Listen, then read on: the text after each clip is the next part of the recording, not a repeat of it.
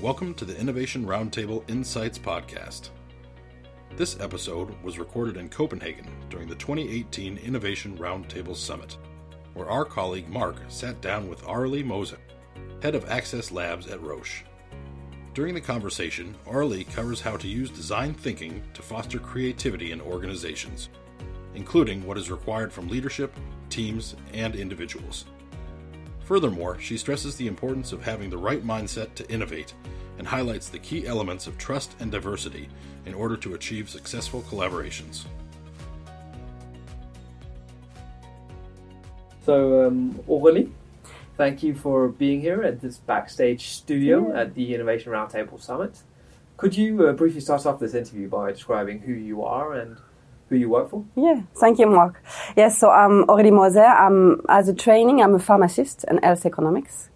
And I work for the past 15 years in the healthcare sector, both in affiliate in France and in global position, mostly in Switzerland. And I have, I'm, let's say, double-hatted. I'm functional in terms of strategy. So I have a background on how to design the launch strategy called pricing and access in our field. So what is the price of a drug and how we could make it funded. And from that, I moved to the field of innovation 4 years ago with a statement from our leadership team, which is the change of tomorrow cannot be solved by the tools that we used yesterday, right? So that's how I entered the field of innovation 4 years ago. And it's what I'm doing now as a head of Access Lab, where we help teams for complex challenge across multiple drugs and multiple markets from a problem to come up with a tested solution. That's very nice. And a very broad question to otherwise start off with. Yeah. You've worked within innovation for the past 4 years, as you said. Could you briefly describe the larger innovation framework in your company? Yes, so I think that few components. The first one I would say is around creativity. Okay, we are doing drugs and diagnostic components, so we are a very scientific-driven company, data, fact-based, and we need to help people to be more comfortable with creativity. And because I don't think that people are creative or not, I mean, yes, but everyone could come up with good idea, but they need to be guided to make it happen. So it's a big part of the framework, how we guide creativity. I could explain you later what we have into this part. The second part is around prototyping. Okay, how you do prototype in healthcare. What does that mean? So we are investing in a lot of time to see how we could help people to prototype and then test. For us in healthcare, we have a very highly regulated industry. When it comes to any drug need to be approved by EMA or FDA to be launched, and also to interact with our customer is highly regulated, right? We cannot go tomorrow. I cannot go to a physician and ask feedback, right? So how you do testing in this specific situation? So we have find ways around within the legal framework to make it better and quicker. And we do use a lot the affiliate because they are the one who know and connect with the customer. Yes. So in terms of this experimentation or what you call it, how do you select test users, for example? So for us, let's say we have a challenge. We will select a team, and this team will be the test users. Yeah. So, for example, if we do a project with France and Germany, the French and the German affiliate will be the one to interact and do the testing. Yeah. So that's the plan. And you mentioned this part about about fostering creativity in the ideation phase. Yeah. And then you also mentioned that Access Labs also deals with the prototyping and moving forward with that. How far along do you actually follow these projects? Do you follow them all the way to commercialization? No. We follow them for until we have a good sense that a solution could be implemented. So in terms of de-risking and collecting evidence, that's where we stop. So the length depends on the pace of the experiment. but our goal is one, as a team in the market is, let's say 70-80% certain that it's going to work. Then our role, we leave the project, we keep as a core activity to share with other countries, right? Because our goal is to not have to to save time and resource for affiliate to not go through the overall experiment. If one country having a similar situation have already done that. So how you replicate, how you scale up. So that's what I would do as global, but I will let the affiliate further evolve on their project. Yes, and how do you share these kind of best practices? Yeah, I mean, we are a global organization, so we have platform, so IT platform where we could share outcomes. And here, a small detail, but you have to translate, right? If something is happening in German for testing purpose, you have to translate in English so everyone could access to that. So the IT platform, and also we help and coach colleagues during global or regional meetings. So we will not only showcase with one or two affiliates what the experiment and the idea is, but we also coach country willing to do the same thing, how they could make it happen. So, okay, assuming you want to take the same idea, how you're going to prototype? What are the key assumptions you need to answer, and how and with who you're going to test it? So that's our role as global. Yes. I want to go back to what you said in the start of this interview, where you said that to do innovation, you can't use the methods of tomorrow. So what kind of methods do you use at Access Labs to really foster creativity? So on the creativity, we use pen. And I really like, I attend the training on Sketch. Pen is a fantastic tool to help people to be more creative, right? It's engage the right and the left brain. So I'm very passionate on that. I'm trained as a visual strategist. So we will help people to not look at slides, but walk around, sketch, use Post-it. And it's a very simple tool, not of tomorrow perhaps, but it's highly efficient, at least in our context. So pen and the space. We don't do meetings sitting, right? And it's something that most people are not used to. And so those combination of the pen and the space make them in a different comfort zone, let's say, so that helps them to think differently. So pen and space is one part. And then I'm very passionate about looking outside healthcare. Healthcare has said for the past 20 years, we are different than everybody else because we have highly compliant and legal framework. So we don't look at what is happening, kind of. And now, I think in most cases, if you bring business model from outside healthcare, it's a fantastic inspiration for the teams. Fantastic. So I'm doing that a lot. So I'm always looking for storytelling on business model because it helps a lot the teams to think in a different way. Could you come with an example of drawing such analogies from one? Yeah, I mean, I could comment on Michelin French, digital transformation. It's a good example I used recently with the diagnostic teams. So Michelin, they sell tires, right? And you could say we sell diagnostic product. But the business model around the tires could be totally different to help to really address the customer needs, and pains and delights without necessarily changing the product. They have a very, let's say, offering looking at Fleet Manager, how you could not only address one specific need, so tires, but the whole needs of this customer. And it's a very good example for diagnostics. So it helps team to think of how they could, on top of the product they have, develop a new business model addressing more needs of their customer. Interesting. And we spoke about methods in terms of fostering creativity before. Yeah.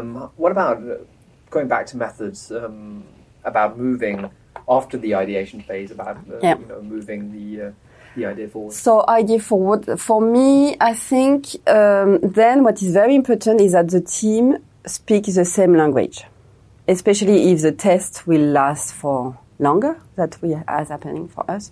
So I always like to train on the same tools, and so everybody speaks the same. So for example, to design the ID, we use the business model canvas, value proposition canvas. I really like that. And then for testing, we use, let's say, a Kanban board with all what we need to learn and what is the progress of the testing. Yes. I think it's very important to be both on the creativity, let's say, it's open, it's more fluid, but then when it comes to testing, you have to bring a lot of discipline, right? And you have to do both in a very intelligent manner.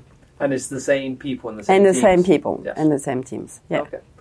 And now you mentioned this aspect of fostering creativity, getting posters up on the wall, and this notion of space, which is very interlinked, in my head at least, with design thinking. Yeah. And I know it's something you make use of in Access Labs. Yeah. Could you briefly describe what that's all about? Yeah, I think for us, what I love, design thinking is fantastic method for us. We don't have designer. We have 100,000 people, but we don't have one single designer in-house, right? So you need to bring the method that will help everyone to be a designer, kind of. I really like the empathy part, really looking at what does my customer feel. So the feeling part is very important to me, because usually we assume we know our customer and we only look at the top of the iceberg when it comes to their needs. So design thinking helped me to push team to have a more holistic view of the customer. And then the process, it's very easy to understand. You don't need to be trained in design thinking to attend a design thinking workshop as an attendee. So everybody could contribute. So that's also something I really like about the method. Yes. Some of the things that we find are highly interrelated at our workshops are these notions of being agile, the lean startup methodology, and design thinking. Could you briefly maybe put forward your thoughts on how these interlink with each other? Yeah. Usually, I don't think one method is the answer, right? Fit for purpose, for me, means it's a combination depending on the problem, right? And those methods are exactly what the mix we do. For me, for example, we discussed design thinking. Agile, for me, is more in the execution phase, for more during the testing, and also could be a day-to-day way of working. And it's two different things, and people tend to mix. So what I mean by that, in the testing, I really like to have, like I say, a Kanban board or, a Scrum board to follow what is happening. I think it's very useful.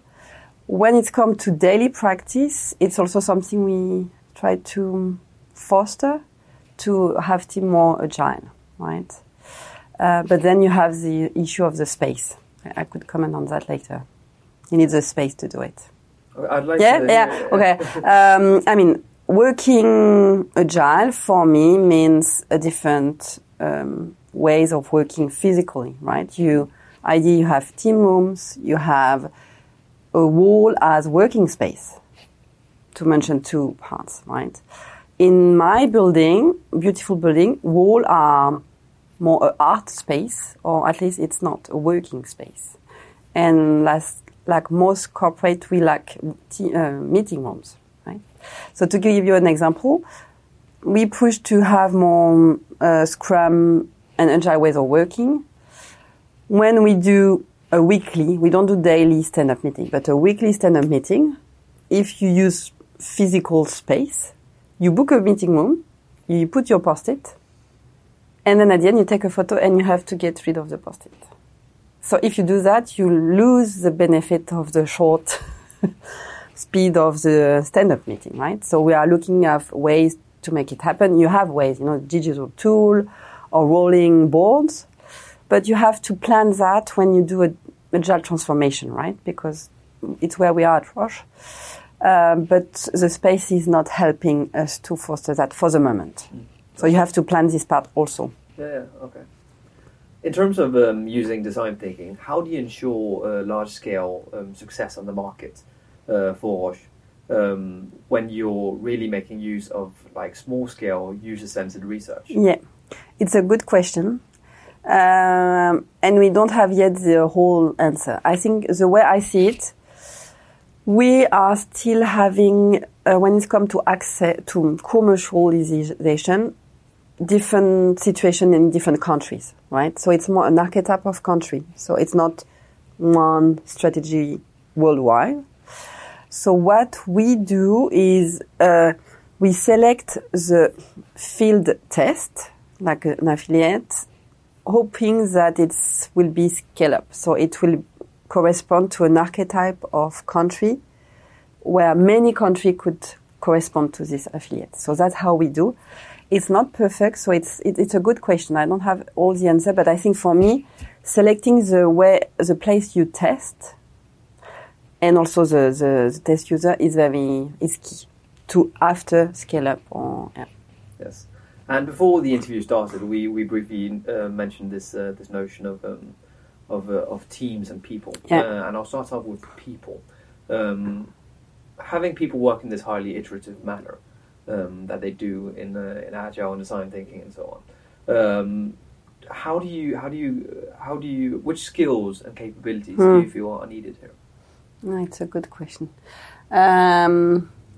For me, it's a lot about the mindset, because capability, you can easily train people. I mean, Scrum or Agile, it's very easy to understand. But if you have to have the right mindset and believe it's the right way forward, right? So invest time in training and using it. I would say a growth mindset as opposed to a fixed mindset is key to me. Collaboration is key. I mean, you cannot work isolated. So collaboration is key, and trust that goes hand in hand. I would say people who has a holistic view or a system approach are usually a key contributor when it comes to ideation. But you also need people who are in the detail, when you do testing. So I think I would not say there is one perfect, I'm not talking about entrepreneur, I'm talking about the team I am helping. I think key is the mindset for them, to collaboration and trust, and then you have to bring diversity, You need to have I don't know, if you use DISC or color inside MBTI, you really have to have every profile in the team. Depending on when you are, they will help the team the most. Yes. And so we've spoken about the individual capabilities and the teams now. What about which leadership capabilities are needed? Yeah. I mean, trust, again, to give space and time to the team to create. And I mean, as an entrepreneur, I usually say you have to be schizophrenic, right? You have to work in one way and promote a way of working and push the team. And you have to translate that to your senior management in KPI and budget review and so on. So I would say leaders, the more they understand your way of working, the better it helps the entrepreneur. So leadership will be give us trust, move away from controlling, because a lot of controlling mechanism is a waste of time and energy. That's what I would look for. Yes. And going a bit away from teams and going back to this maybe design thinking focus or this iterative focus, which kind of projects do you feel that these iterative methodologies and so on work on? And would you, in your experience, say that there are some projects they simply don't work on? I have no experience on project where it's not working, because I think it's very important to, before you start, decide what you need to solve, right? So you're not going to use a big machine just to do a hole, right? So it's the same here. So I never had not working, because I think we select the project where we feel we could add a value. It's a bit of buzzword design thinking, but it cannot harm I would say, but perhaps it's an unnecessary path where best practice sharing, so just looking at what is best in one specific project is enough, If it's not super complex, if we have been successful, why not looking at what others have done? So that would be my recommendation to the teams. Okay. And you said in the beginning that you've worked in innovation for 4 years, so which is a long time, but have you seen the innovation field change in the years you've worked there? And what do you see the innovation field moving to in the next decade or so? Yeah, I think a lot. It's moving fast, like the entire world. For me, I think it was, at the beginning, I would say 2 things. One is, at least in healthcare, for example, Scrum. I tried to use and pushed him to use a Kanban board 4 years ago. Big pushback. Nobody knew what Scrum is. Is it a disease? No, it's not a disease, it's a tool, right? Now everybody is talking about Scrum and Agile. Okay, 4 years. So it's a big progress. Also, design thinking was tend to be, at least in my field, it's for the fun. So the fun and those brainstorming mechanism was feel as sometimes unnecessary because we know what we do. We did that for the past 20 years and blah, blah, blah. Now people realize that they have to change the way they work. So I think the respect for those methods is much higher. And also, I believe also because the field is becoming more disciplined. I explain what I mean. I think we were for a long time very good at ideation, but putting method in testing was less, at least common. And because we do both, now people see the benefit, I think what people hate the most is doing a design thinking workshop 2 days and nothing happened afterwards, right? So you should never do that because it's not good for you, it's not good for the team, and it's not good for the field of innovation. Yes.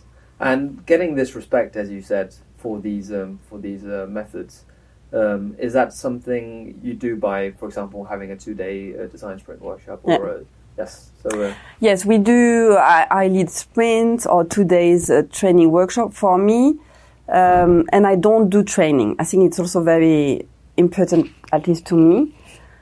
I think doing training. Okay, it's nice. People will say, I learn how to design thinking, but they will never, ever use in their job. They have to be coached to do it.